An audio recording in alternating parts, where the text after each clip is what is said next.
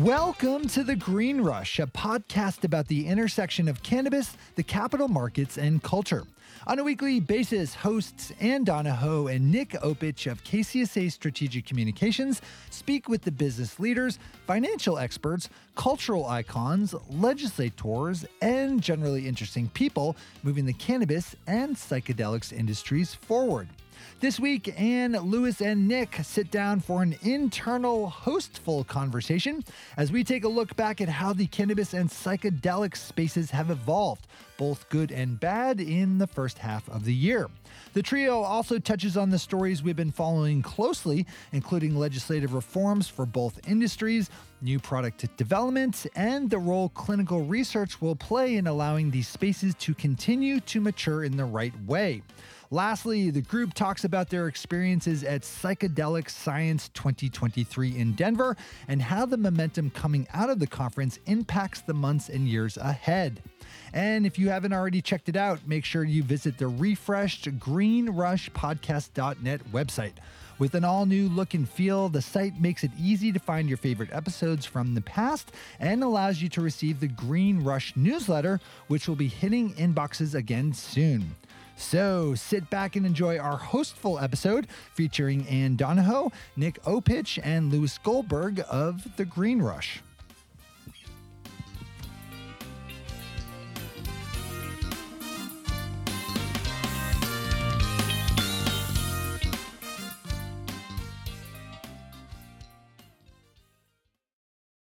All right. Well, it's really cool to be recording with my two friends, my colleagues, co-hosts, people who basically took over for me on the Green Rush, Ann Donahoe and Nick Opich. You know, we haven't done a Hostful, the three of us, in I don't know how long.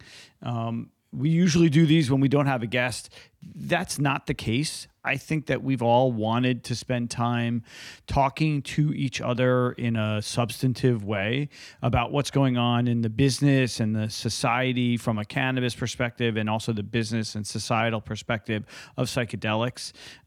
It's been a while since we've all done this, on a podcast. We do this every day in our real life. And we do it on client work, but just taking a moment to step back and look at what's been going on for the last 6-7 months in the cannabis industry specifically, is a great place to start. We're taping this now. It's July 26, 2023. And as Ann says, time is a circular bagel. I've heard you say that many, many times. She's like rolling her eyes at me. But so whenever you're listening to this is a snapshot in time. Nick, a lot has happened this year in cannabis and a lot hasn't happened. In your opinion, what's the biggest news from a cannabis perspective for 2023? I think for me, just over the last 6 months, it's been the decline overall just of the excitement in the cannabis markets that's still I think dominating the public markets and everything there. But the thing for cannabis that I've been most intrigued about over the first 6 months, I won't say it's the best thing, but from where I'm sitting in Arizona, I've seen a huge uptick in the quality of products in which I'm able to buy and the variety of it. Stuff that is, unique and that I wouldn't have thought of before when it comes to it. And I think that overall is a solid sign for the space that there is continuing to be innovation when it comes to this stuff. We're seeing products being developed for different types of consumers, and that shows to me that there is still a maturation going on here, that customers are getting the products ultimately that they want.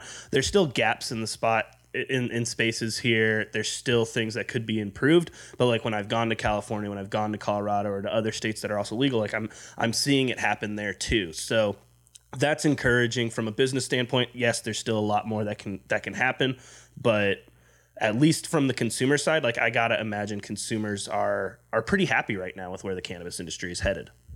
What do you think, Ann? I'm gonna go one negative and one positive. The negative is just the rampant illicit market that just continues to beat us up, or beat the industry up. I think that, unless 280E or say mostly 280E, can provide some relief, which I think we're seeing some states start to do that. I think New Jersey was one, to start to provide a little, at least state tax relief in that bent. But I think unless this market's never going to take off until it's right sized and until more people are buying legal weed than they are buying illegal weed. And that's not the case right now. And there just can't be a thriving market, a thriving legal market. That's my negative, but go ahead. No, I want to hear what your positive. My positive, and this is like client bias, but the state of Missouri, I mean, they are breaking all kinds of records. They are selling $4 million of cannabis a month. And they are only flipped to rec or adult use in February. And for a tiny, relatively tiny state, there's 6 million people. They are a real stronghold in the Midwest. And I think that that's like one of the shining lights, kind of in the industry. So, there's not this like overproduction yet. There's not this like huge illicit market yet. Like they're it's like, it feels fresh. Like they're not dealing with the legacy, of a California or a Washington or an Oregon or a Colorado. And I don't know. And we do work with Greenlight, which is the largest operator in that state, but it just feels like a good story. I think you guys are both right. And taking it from a step back, we are so in the weeds, with pun intended, with this industry, that, I know I have been making the argument for years that this is fundamentally a consumer packaged goods industry, right? That, at some point you're going to walk through a grocery store and there's going to be two types of products that you can eat on the shelf. One of them that will contain THC and one of them that won't. We're not anywhere close to that, but we're heading in that direction. And for consumers, they don't know or care about stock prices and 280E and shipping across state lines. So, Nick, you're talking about what's been developing in Arizona from a product perspective, and that it's getting better and it's feeling more like what you can get in more mature markets. That makes complete sense. And Ann, you're talking about the growth of Missouri, and I think Missouri is a good example of a market that has transitioned to adult use, in a good way. Of course, people are going to be excited about being able to buy cannabis legally for the first time, and they're going to rush into it. And if you look at states like California and Colorado, we're seeing a slowdown in sales numbers, right? Colorado last quarter reported for the first time since legalization, a declining year-over-year sales of adult use. It's because it's not novel anymore. It's like you can just go to the dispensary, like going to the Packy to buy in Massachusetts to buy a 6-pack of beer. You can go to the dispensary and buy a pre-roll or a bag of flour or edibles or whatever. It's just like another thing, and that's fundamentally a good thing. And when you were talking about the problems with 280E and taxation and the impact on the continuing growth or continuing vibrancy of the illicit market in California, I think that regulators are looking at cannabis as this untapped cash cow that they can just reach into and get huge bags of money to pay for whatever they want to pay for. That's what the industry promised them. That's how they sold it. No doubt. Yeah. No doubt. And they thought, they being the industry and they being the regulator, thought that like this is all cool. Like it's gonna kill the illicit market. Well, it hasn't, especially in California and in Oregon and in Washington, where it's really easy to grow really good quality product, and then okay, it's cheaper to go to the illicit market. And then you look at New York, which is like a complete shit show, right? This state, there are hundreds, if not thousands, of illicit dispensaries in New York, in Manhattan, right? Mm-hmm. And there are a small handful of legal ones. And there are times where, like, I'll be driving in the city with my wife, and she's like, "That's not a legal store, is it?" I'm like, "No, it's definitely not a legal store." 99% of what you're seeing in New York is not legal. Right. So, like, we've been in this space for almost 10 years. But for the vast majority of the country, this is an industry that is still in its infancy, and it's just fucked up. Go ahead. No, and I think that your point about there's more people consuming legal marijuana today than there was yesterday. There will be more tomorrow, blah, blah, blah. But I thought the other really interesting development that kind of went underreported, and huge shout out to Tiffany Carey at Bloomberg, is that gummies have surpassed smokable flower in popularity for the first time this spring. And they credit that with people who are spurred for the desire of getting a good night's sleep. So I think when you look at the total addressable market for this has always been weird, because it is not necessarily like the legacy user who's been using since college, who loves flower or whatever. Like, it's my aunt who like gets up every night at 3 o'clock in the morning worrying about like how to give a giraffe CPR or whatever she worries about. And then, you need a very good ladder. Yeah, exactly. And that's like, so I think the growth in the normalization of it has only like served to help and has like worked in spite of all of these other challenges. Like when we talk about other industries, like I don't know how my Starbucks coffee gets, I don't really drink Starbucks, but like, I don't know how my coffee gets to the roaster, gets to the, like, that's never been a care of mine. I always just go and I want to get a good cup of coffee. And that is 99% of the consumers who are consuming, is that they don't give a shit. You're right. But the businesses who are putting their life savings on the line, who are like bending over backwards for all of these draconian regulations and ridiculousness, like it matters to them. And I feel like you kind of need to get the consumer more on board with like the way this industry is fundamentally unfair and fundamentally not an industry that was meant to make anybody other than the government money. Well, it's not making anybody other than the government money. It's just I know, but that's how we built it.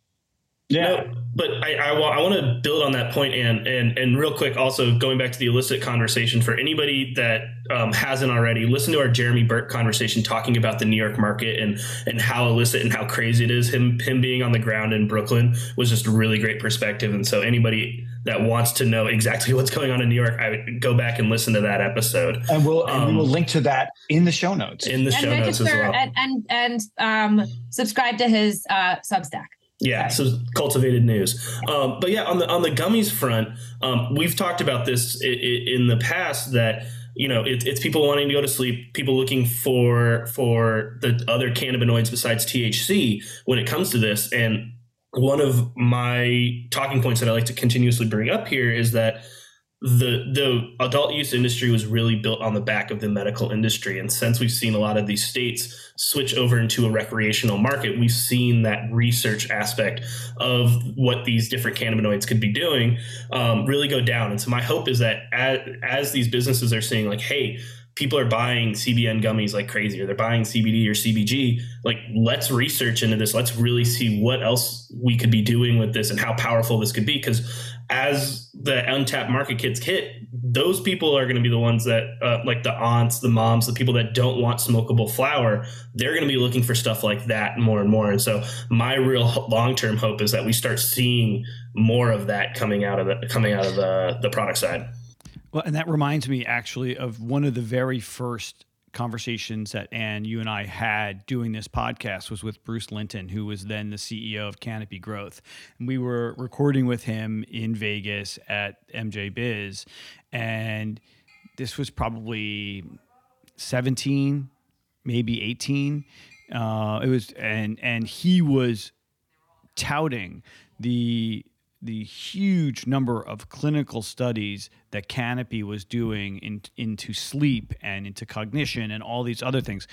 And we'll link to this interview back in the show notes as well. And, this whole industry was built on the predicate of treating patients. And if you listen to the conversations of all of the CEOs of the multi-state operators, the Canadian LPs, they never said consumer. They always said patient, in large part because they had to, because they were serving a medical market.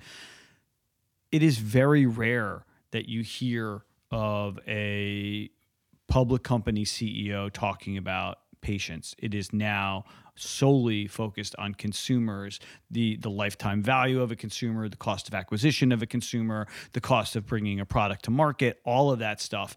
And there are still lots of companies doing lots of interesting things on the medical research front. MAPS is one of them, right? They're doing research into the use of cannabis to treat PTSD and other clinical illnesses, but you don't hear any of the MSOs talking about this, in a substantive, consistent, and meaningful fashion.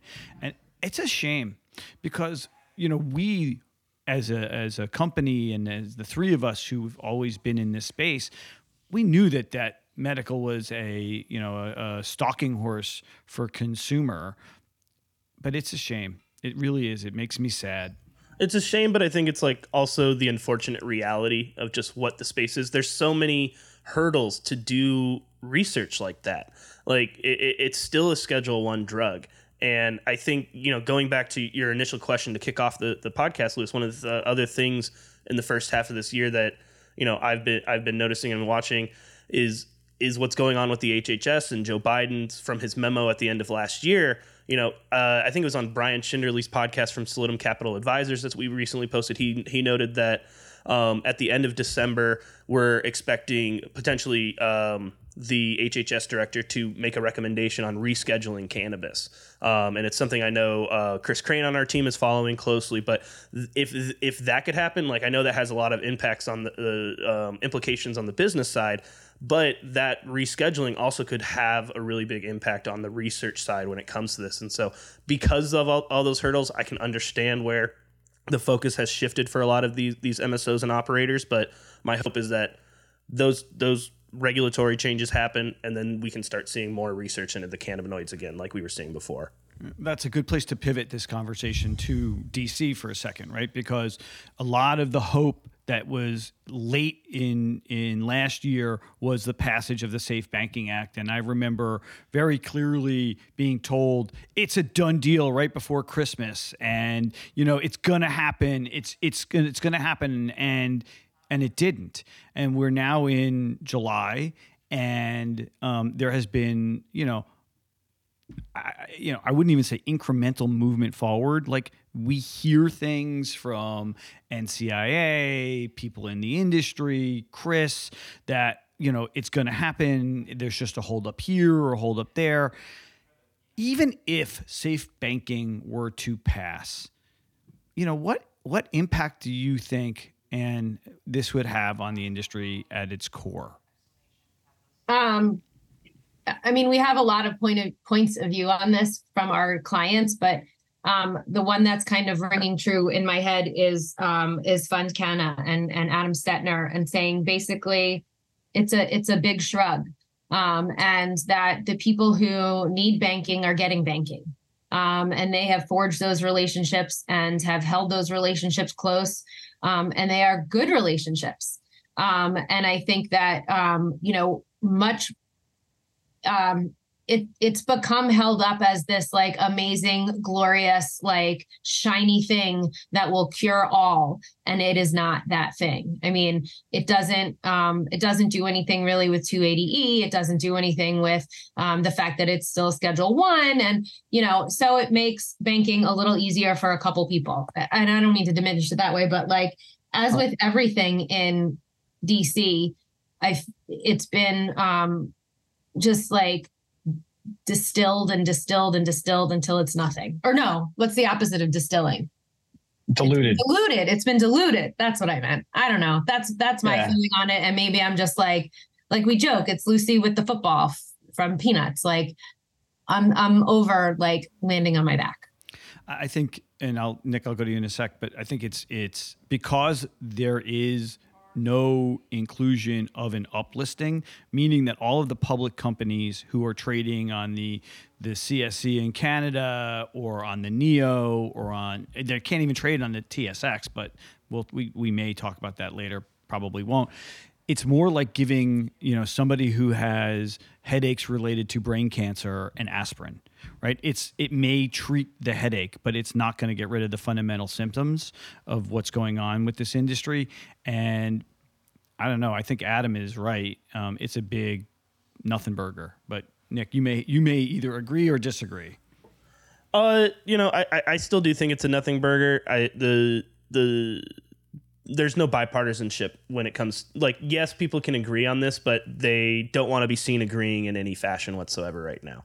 And if and we're running out of time before we hit that election season where, nothing can be bipartisan in 2024. And that's just an unfortunate reality of the way our country has kind of been positioning itself. But I think we've had this conversation plenty of times where it's like, we're searching. I'm going to phrase this wrong, but we're looking for something to be. For me, I always like to put it back into a human context because of how challenging it is for these businesses to operate. We see that effects and how it affects people. Like I think over the last 6, 12, 18 months, we've seen a huge reduction in staff at a lot of these companies. It's talking with my friends that were happily employed a month ago that are now out of work because, these businesses need to cut costs. They need to be really thin on the margins. And so, just looking at it from a human aspect, like that's where these changes need to happen. Don't just think about it from the business side. It's like people want to work. People want to work in this industry. They want to apply their skills to it and really make it a thriving space. But it can't be in these hiring cycles where companies start up, they hire a bunch of people, and then they just slowly trickle them all away, because that long term just is going to put people really down on the industry as well. And I think that's something we got to consider. Before we pivot over to psychedelics, because I want to talk about that as well. We are all friends with Adam Smith out in Oregon, who has been slowly, quietly, not so quietly, stitching together this coalition of states to try and facilitate interstate commerce. Nick, you talked about earlier the growth, the amazing products that are growing up in Arizona. California, Washington, Oregon have a robust and established consumer packaged goods industry because they've been doing this now for 10 plus years. But New Jersey, Rhode Island, Massachusetts, their products still aren't as good. Adam believes that the economics work to ship either raw material of cannabis from the West Coast to the East Coast or finished goods. I have a standing dollar bet with him, which I collected in Denver, but I don't think there's any chance of interstate commerce happening anytime soon. But what do I know? What do you guys think? I think it's going to happen. That's actually the one thing I think I've thought for a while is that how do we fundamentally change it? It's take it to the Supreme Court, and you need somebody bold to be able to do it. And Gavin Newsom, is he going to do it? Like he wouldn't be he I think could find the right partner in California to start doing that. President Newsom, only if he can beat Jared Polis. But I think.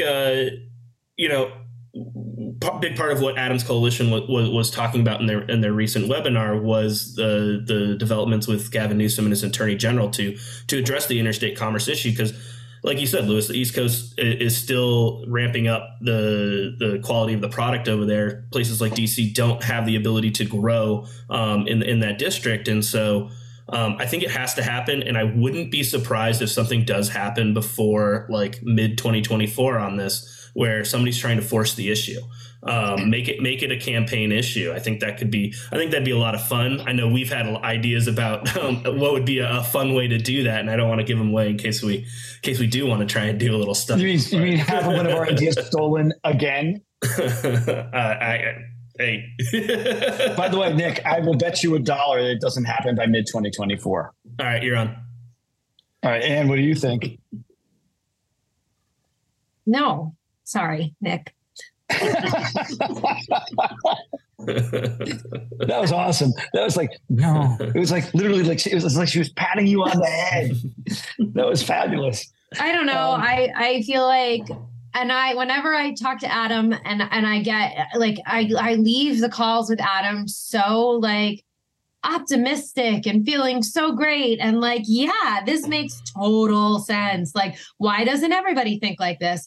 And then like, I look back down at the reality of the day to day. And I just feel like it's too pie in the sky. Like not enough people are paying attention to it to make it really something that will make it worth two states to come forward and do this. Like, I mean, that's a lot of political capital. That's a lot of like bullshit that they're going to hear from different entities. They're going to get sued. Like, I don't know. I just feel like there's enough complication that adding that is just, I think it's a political stunt.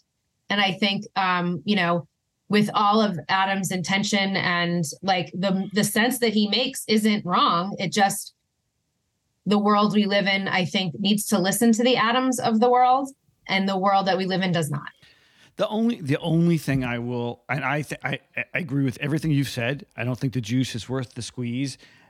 The only thing I will say is, for those people who don't really know who Adam Smith is, he is one of the most influential people in the world and the history of drug policy reform in the last 30 years that very few people know of. He has been very quietly in the background helping to define and shape the conversation about drug policy reform in ways that other people haven't stepped forward.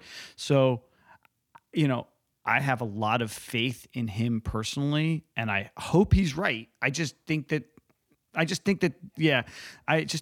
real. Like, there's so many business, societal, there's so much money, against him. But you know what?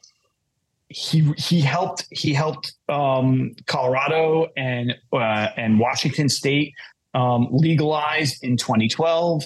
He has been very quietly doing work since the 1990s. He was the guy who created Students for Sensible Drug Policy with Chris Lotlicker.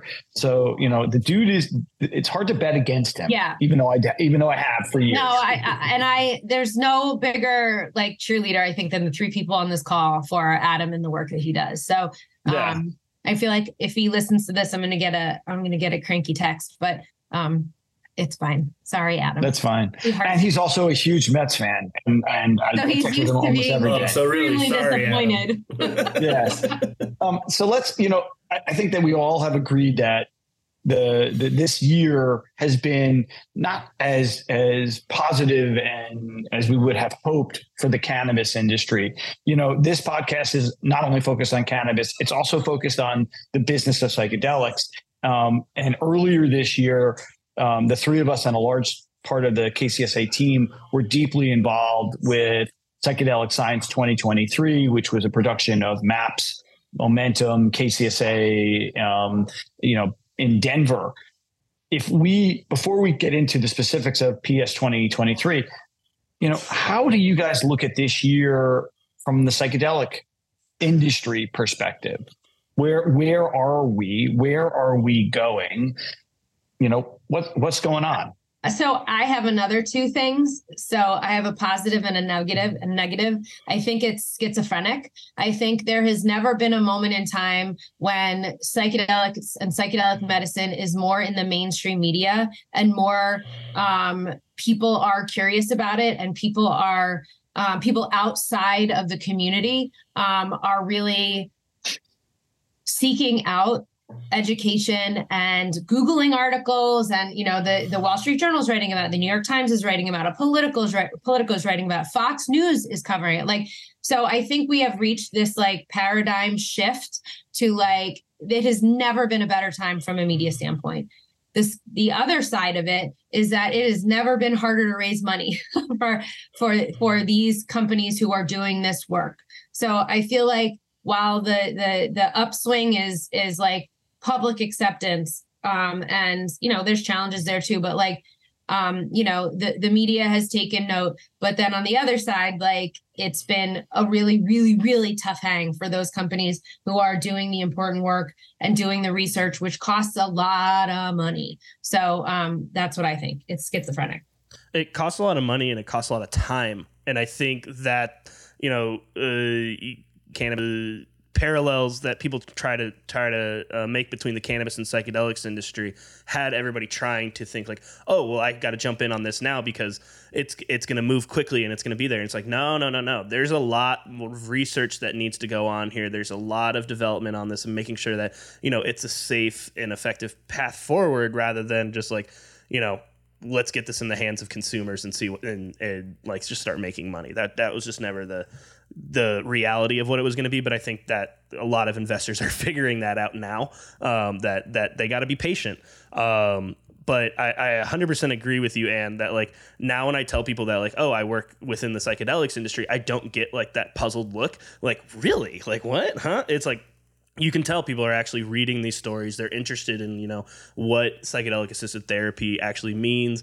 I don't think that any ketamine side, for treatment yet, because there's still just so many barriers on the insurance side and the costs and stuff. But the momentum is there, and my hope is that everybody can kind of, maintain expectations on this is going to be a long haul case.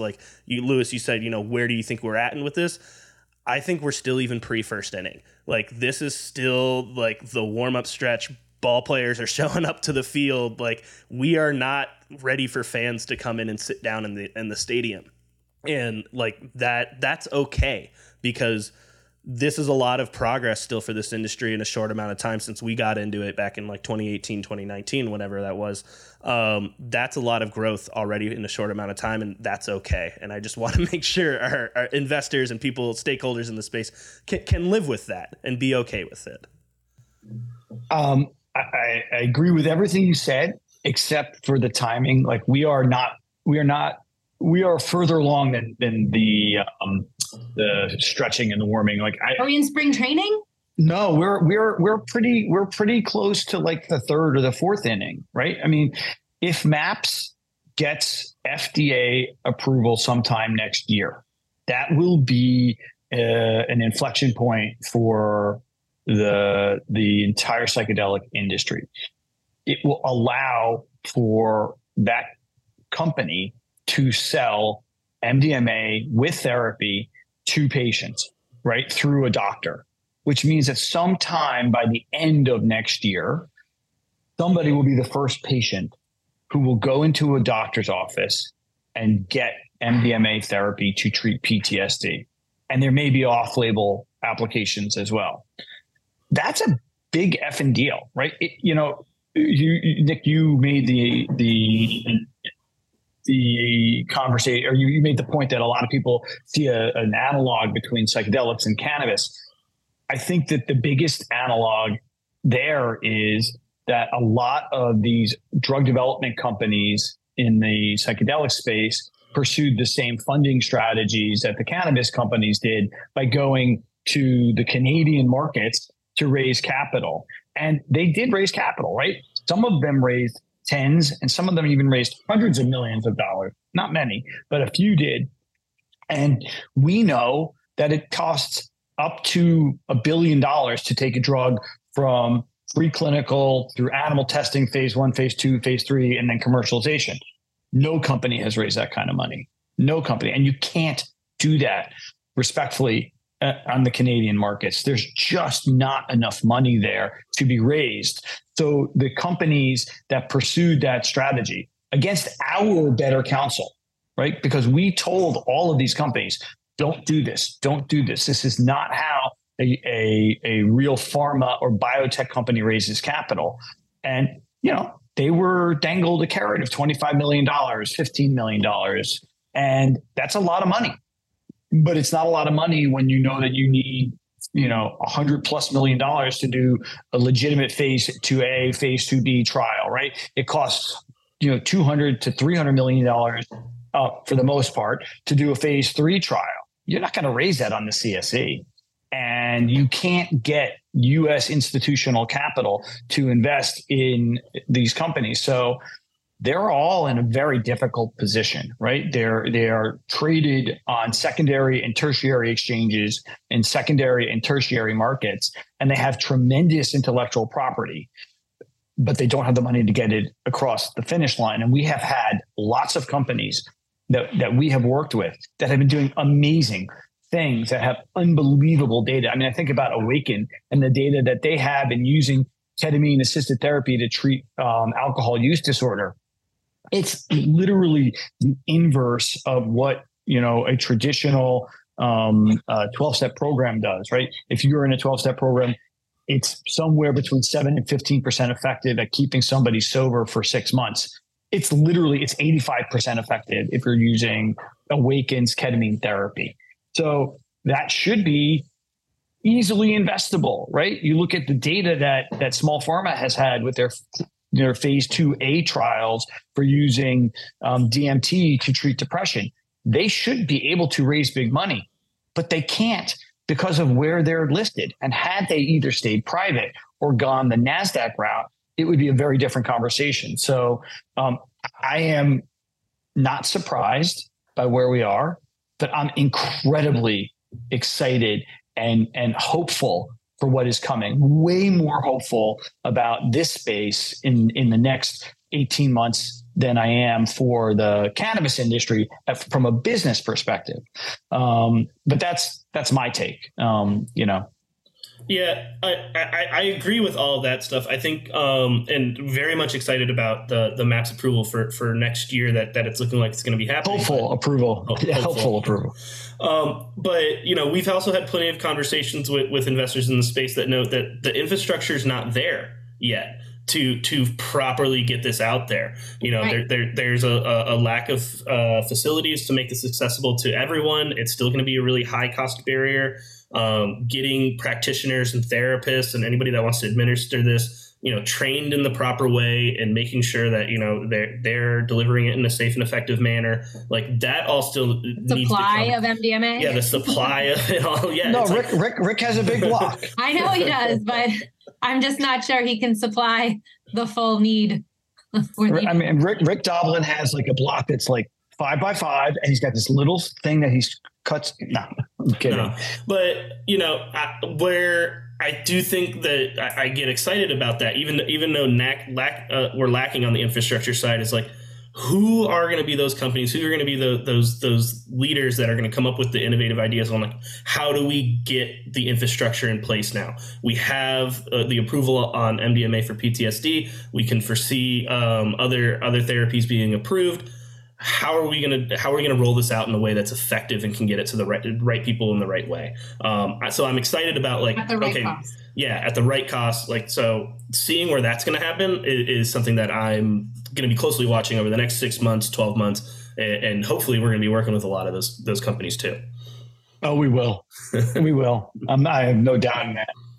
So we, back in June, the three of us were in Denver for Psychedelic Science 2023, which I know to me felt like the center of the world for a very short period of time. What was your takeaways from what you experienced? Like a long period of time. Well, it's still, it definitely has a long tail, but what were your takeaways from PS 2023, both when you were there and now that we've had like about a month or so of remove from it? Like, where's your head at? Nick, you go first on this one. going back to what Ann said, media interest at this point is an all-time high. Like, shout out to the KCSA team, McKenna, Matt, Emmeline, all of them for what we did. We had over 350 media members registered for PS23. Yeah, Fallon as well. 350 media members from a whole swath of publications from all around the world. It wasn't just, we were seeing, one type of reporter there. It was everyone was interested in this. So just that general interest, I think, is just explosive for getting people aware of what's going on here and having, giving them a reason to follow. So that was, I think, the most awesome thing that I saw out of it. Like where we were at, because we were working it, I didn't get to sit in on really any sessions, unfortunately. So I'm watching for when those are going to be released in the coming weeks, to be able to sit in and hear some of those folks. But that was like the thing that got me most excited about it, was just seeing all the different types of conversations that are taking place on this to educate the rest of the world on it. But I still think that coming out of it, that there's a huge diversity problem and access problem within the space for who's able to get into the rooms, who's able to get prioritized when it comes to this. Like, it's great that, things are moving forward, but if we're not addressing, the access barrier and making sure that people of color or diversity or different, spiritual backgrounds are being included in these conversations, it really gives it, in my view, the perception that this is another opportunity for Wall Street white guys to make more money off the backs of labor that was done for years by people of color or other minorities that did keep this conversation going in the long term. So I think coming out of it, I think it's good to acknowledge that there might be some gaps in this. And so, while it can be seen as a negative, I think it can also be seen as a positive. Like, okay, how do we continue to have this conversation about access and diversity within the space so that everybody gets the chance to take the MDMA for PTSD, not just the ones that can afford it or live in the right areas where it's going to be accessible for them? I think that's right. I think a couple of my takeaways. I mean, I met some incredible people. There's, not just like the Rick Perrys and the Governor Jared Polises of the world, but like, I think I also came away with a better sense of the community. Like, we talk about the community. We talk about, like, to your point, Nick, the people who have kept this alive for the last 50 years and who have kept people safe for the last 50 years. The work they do is really important, and they all showed up here for the most part. And I feel like as we are B2B, for the most part, professional communicators, we speak to the media, we speak to investors, and we try to tell the stories of people who are, helped by this. But I think I didn't fully recognize or understand the value of the community here. And like, is it necessarily my community? No, it's not. But like, I am honored to be able to be a facilitator between the biotech and the business side and this community, and like having it be work to get those stories told as well, and just work to get to know some of these people a little bit better, because, I didn't before. And, the other thing that I thought is that what was interesting to me was, we had this huge stage and it was great. We had amazing keynotes and Michael Pollan and Aaron Rodgers and the governors and all of this stuff.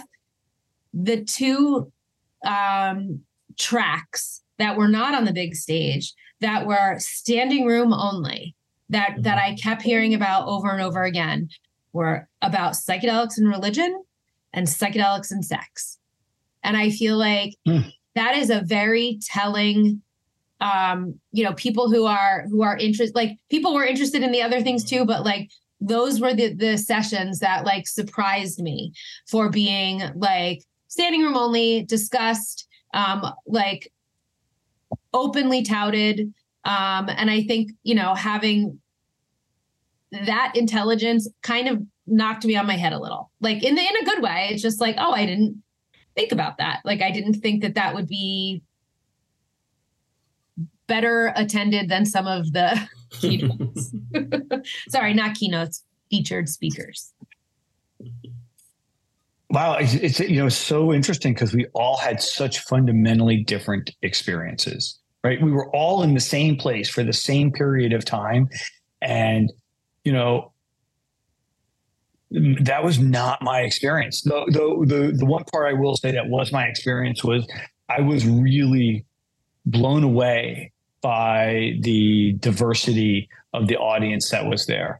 It wasn't just middle-aged rich white guys, which is at lots of conferences. It's lots of middle-aged rich white guys walking around in suits, making themselves feel good about themselves.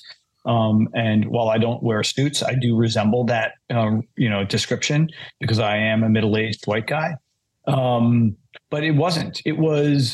There were people in their 80s who were there. There were people in their 20s who were there. I saw people walking around with children, like young children there. There were people of color. There were people in traditional garb, and lots of different traditional garb, from all over the world. There were 12,000 people that attended this conference. And it was really absolutely fascinating. And where my head was focused on, for the most part, the business side of this, because that's where my head normally goes.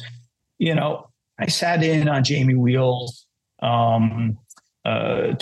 not on the main stage. It was in one of the side rooms, and it was a discussion about the warning signs that need to be paid attention to, and what's going on in this space of, like, we don't want the Wall Street to co-opt the movement, but we also don't want the hardcore historic market or indigenous participants to completely define where this is going, that there has to be some middle ground so that those who need it can get access to it, that access is widespread, but that we don't only give it to those who are historic, right? Like, there's no reason why any of us shouldn't have access to it.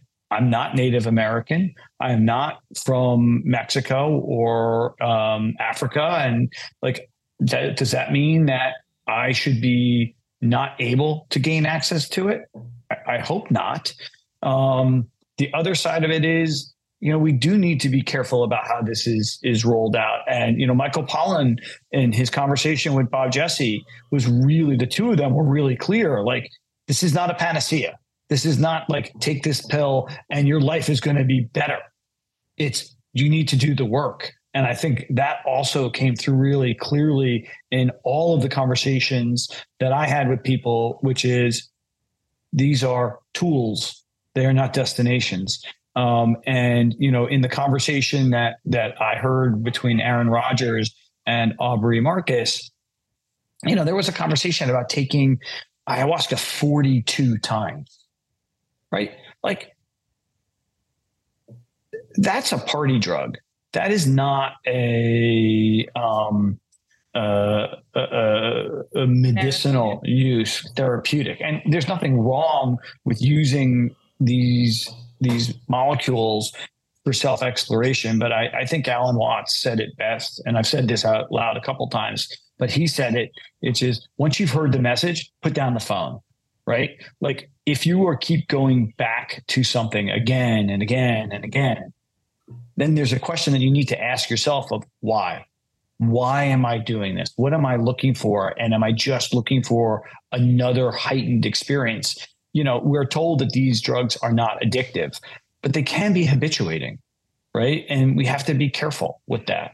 I loved PS 23. I really did feel like this was a turning point for the domestic and global conversation about mental health and using these tools to address mental health. Were it not for Aaron Rodgers, I don't think we would have had 350 reporters, in Denver.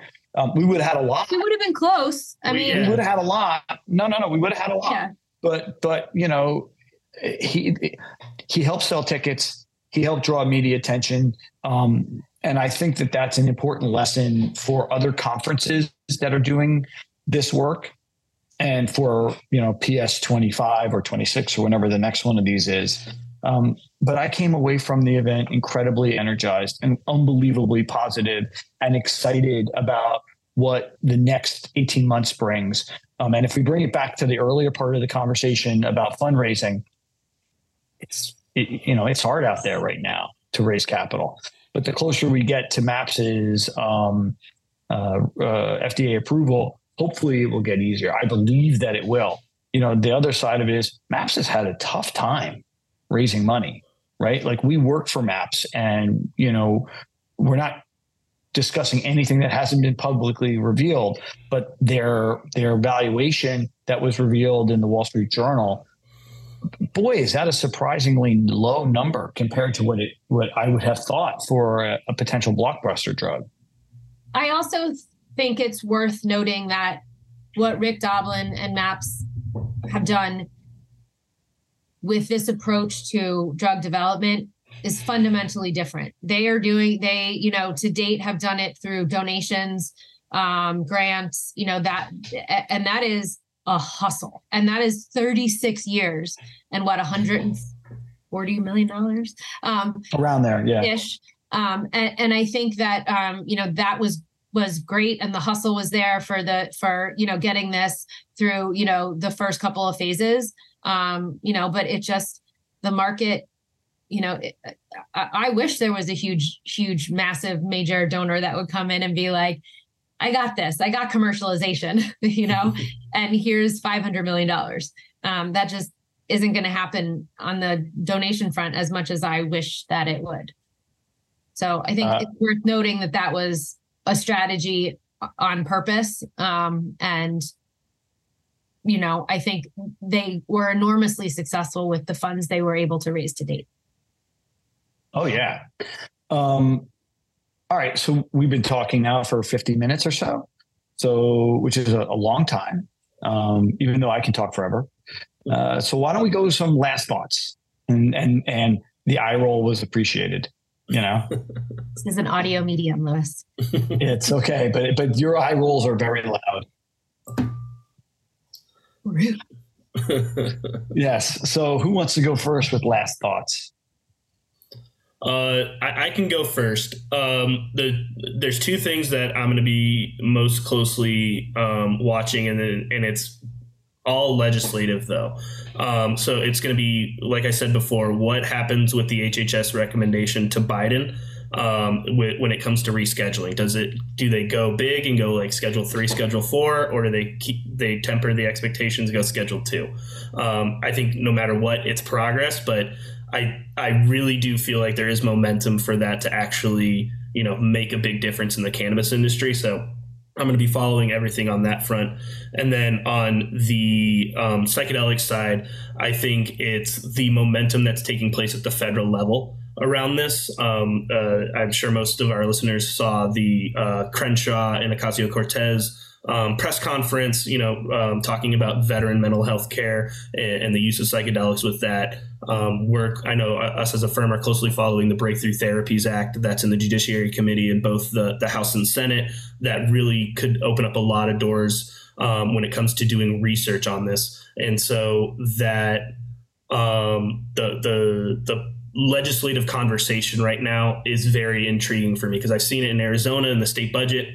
We gave $5 million towards psilocybin research, natural psilocybin research. We're seeing it in Kentucky. We're seeing different states like Connecticut, Illinois, Michigan, all doing this. And, legislation is really where we're going to see the biggest difference or public investment in this. And so I do think that there's momentum that we could see coming towards November that could really move both of these industries forward in a meaningful way.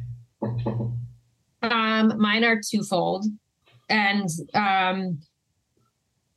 I think that we are also at an interesting inflection point when it comes to mental health and mental health awareness, and having it be a part of the regular discourse of general healthcare. And I know, I was just listening to, I think, The Daily or NPR's Up First, whatever it was, about the Biden administration really thinking about mental health care the way we think about physical health care, and making it less burdensome to have to get referrals and all this other bullshit that we have to go through for just obtaining basic services. So I do think there's an enhanced conversation about mental health care that I'm excited to see continue. Secondly, I've had the Michael Pollan article in El País, which we'll drop in the show notes here, in my head. And he did a great talk with Bob Jesse, on the main stage at PS 2023. And he cautions, he cautions that psychedelics are not this silver bullet, and it may not work for everybody. And there will be some people that will be disappointed. Are the numbers, the data coming out really, really positive to help a great majority of people? Yes. But at the same time, if we are so high on our own supply that we are not thinking very carefully about these substances, the regulations, the training, the harm reduction that needs to get integrated into our society, then this is going to be all for nothing. So those are the things that are kind of top of mind for me. Louis, your last thoughts? Well, these are my last thoughts for this podcast. These are not my last thoughts. We had the opportunity to sit down with Carl Hart when we were in Colorado, and we had a really interesting conversation about addiction. And I fundamentally disagreed and do disagree with his definition of what addiction is. He basically doesn't believe in addiction or the way it's described. The way it's defined as a disease, I would say. Right. I don't think he doesn't believe in addiction. I think he disagrees with how we are. We have a disagreement on, and maybe it's a disagreement in terms, but I think about the psychedelics industry and how it is being pursued from a medical perspective, and there are a tremendous number of people who are equally interested in opening it up as another form of a consumer packaged good, and that scares the heck out of me. These are serious molecules that can have a significant impact on somebody. And unless people are taught how to use them, they can really be damaging, long-term from an emotional, psychological, spiritual perspective. And that scares me. I do believe that people should be able to consume things and be responsible for themselves. But, the experiments that are going on in Colorado and in Oregon give me pause, because if psychedelics follow a similar state by state legalization structure that cannabis has, it will really make it difficult for the medicalization of these drugs, which is what their intent has been. And if you think back historically to how these drugs were used by indigenous peoples, you didn't go to Burning Man in the Amazon, right? You were using ayahuasca to treat some dis-ease in your being, right? Whatever it was. And I just, when people talk about indigenous use, it was for medical need. Now, it's a much broader concept of medical than we may have, but it wasn't to go out and party. And that gives me real pause and gives me real concern, because there are people who have used these molecules to go out and have a good time and fuck themselves up for a long time. And that scares me. Conversely, I'm incredibly hopeful for the cannabis industry, right? Like, I really do believe that we are on a flight path towards real normalization, and that, it's probably not until after the next presidential election, but it's going to get better, and it will continue to get better incrementally, sometimes quickly, sometimes slowly, but it's going to get better. So I'm really hopeful. I'm hopeful for both. And those are my last thoughts. Well, awesome, guys. I think we should do this again at the end of the year and see what things we were looking forward to and how those end up. But I think we're good here. Thanks again to Ann and Lewis for joining me today for a little Hostful podcast for everyone. And if you guys haven't already, make sure you check out our revamped website, greenrushpodcast.net. The KCSA digital team did a great job getting that all updated, cleaner, fresh look, and would love to hear everyone's thoughts on that. In addition, go check out the website because we're setting up a newsletter sign up. The Green Rush newsletter is returning, and we want to make sure that's hitting all of your inboxes, and you guys are able to connect with us in every way possible. So take a look out for that coming up here real soon. And as always, thanks for listening to The Green Rush. If you want to chat with Ann, Lewis, or I, you can find us on Twitter at the handle @the_Green Rush or on Instagram @the_Green_Rush_podcast. You can drop us an email at greenrush@kcsa.com. We want your feedback. We want your guest ideas. We want you guys to let us know, what do you think we're missing? What would you guys love to hear an episode about? And as always, don't forget to subscribe to The Green Rush in your favorite podcatcher. That's one take, Shay. One take.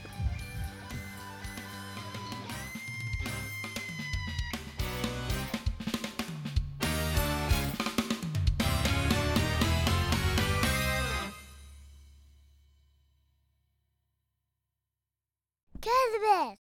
Cannabis!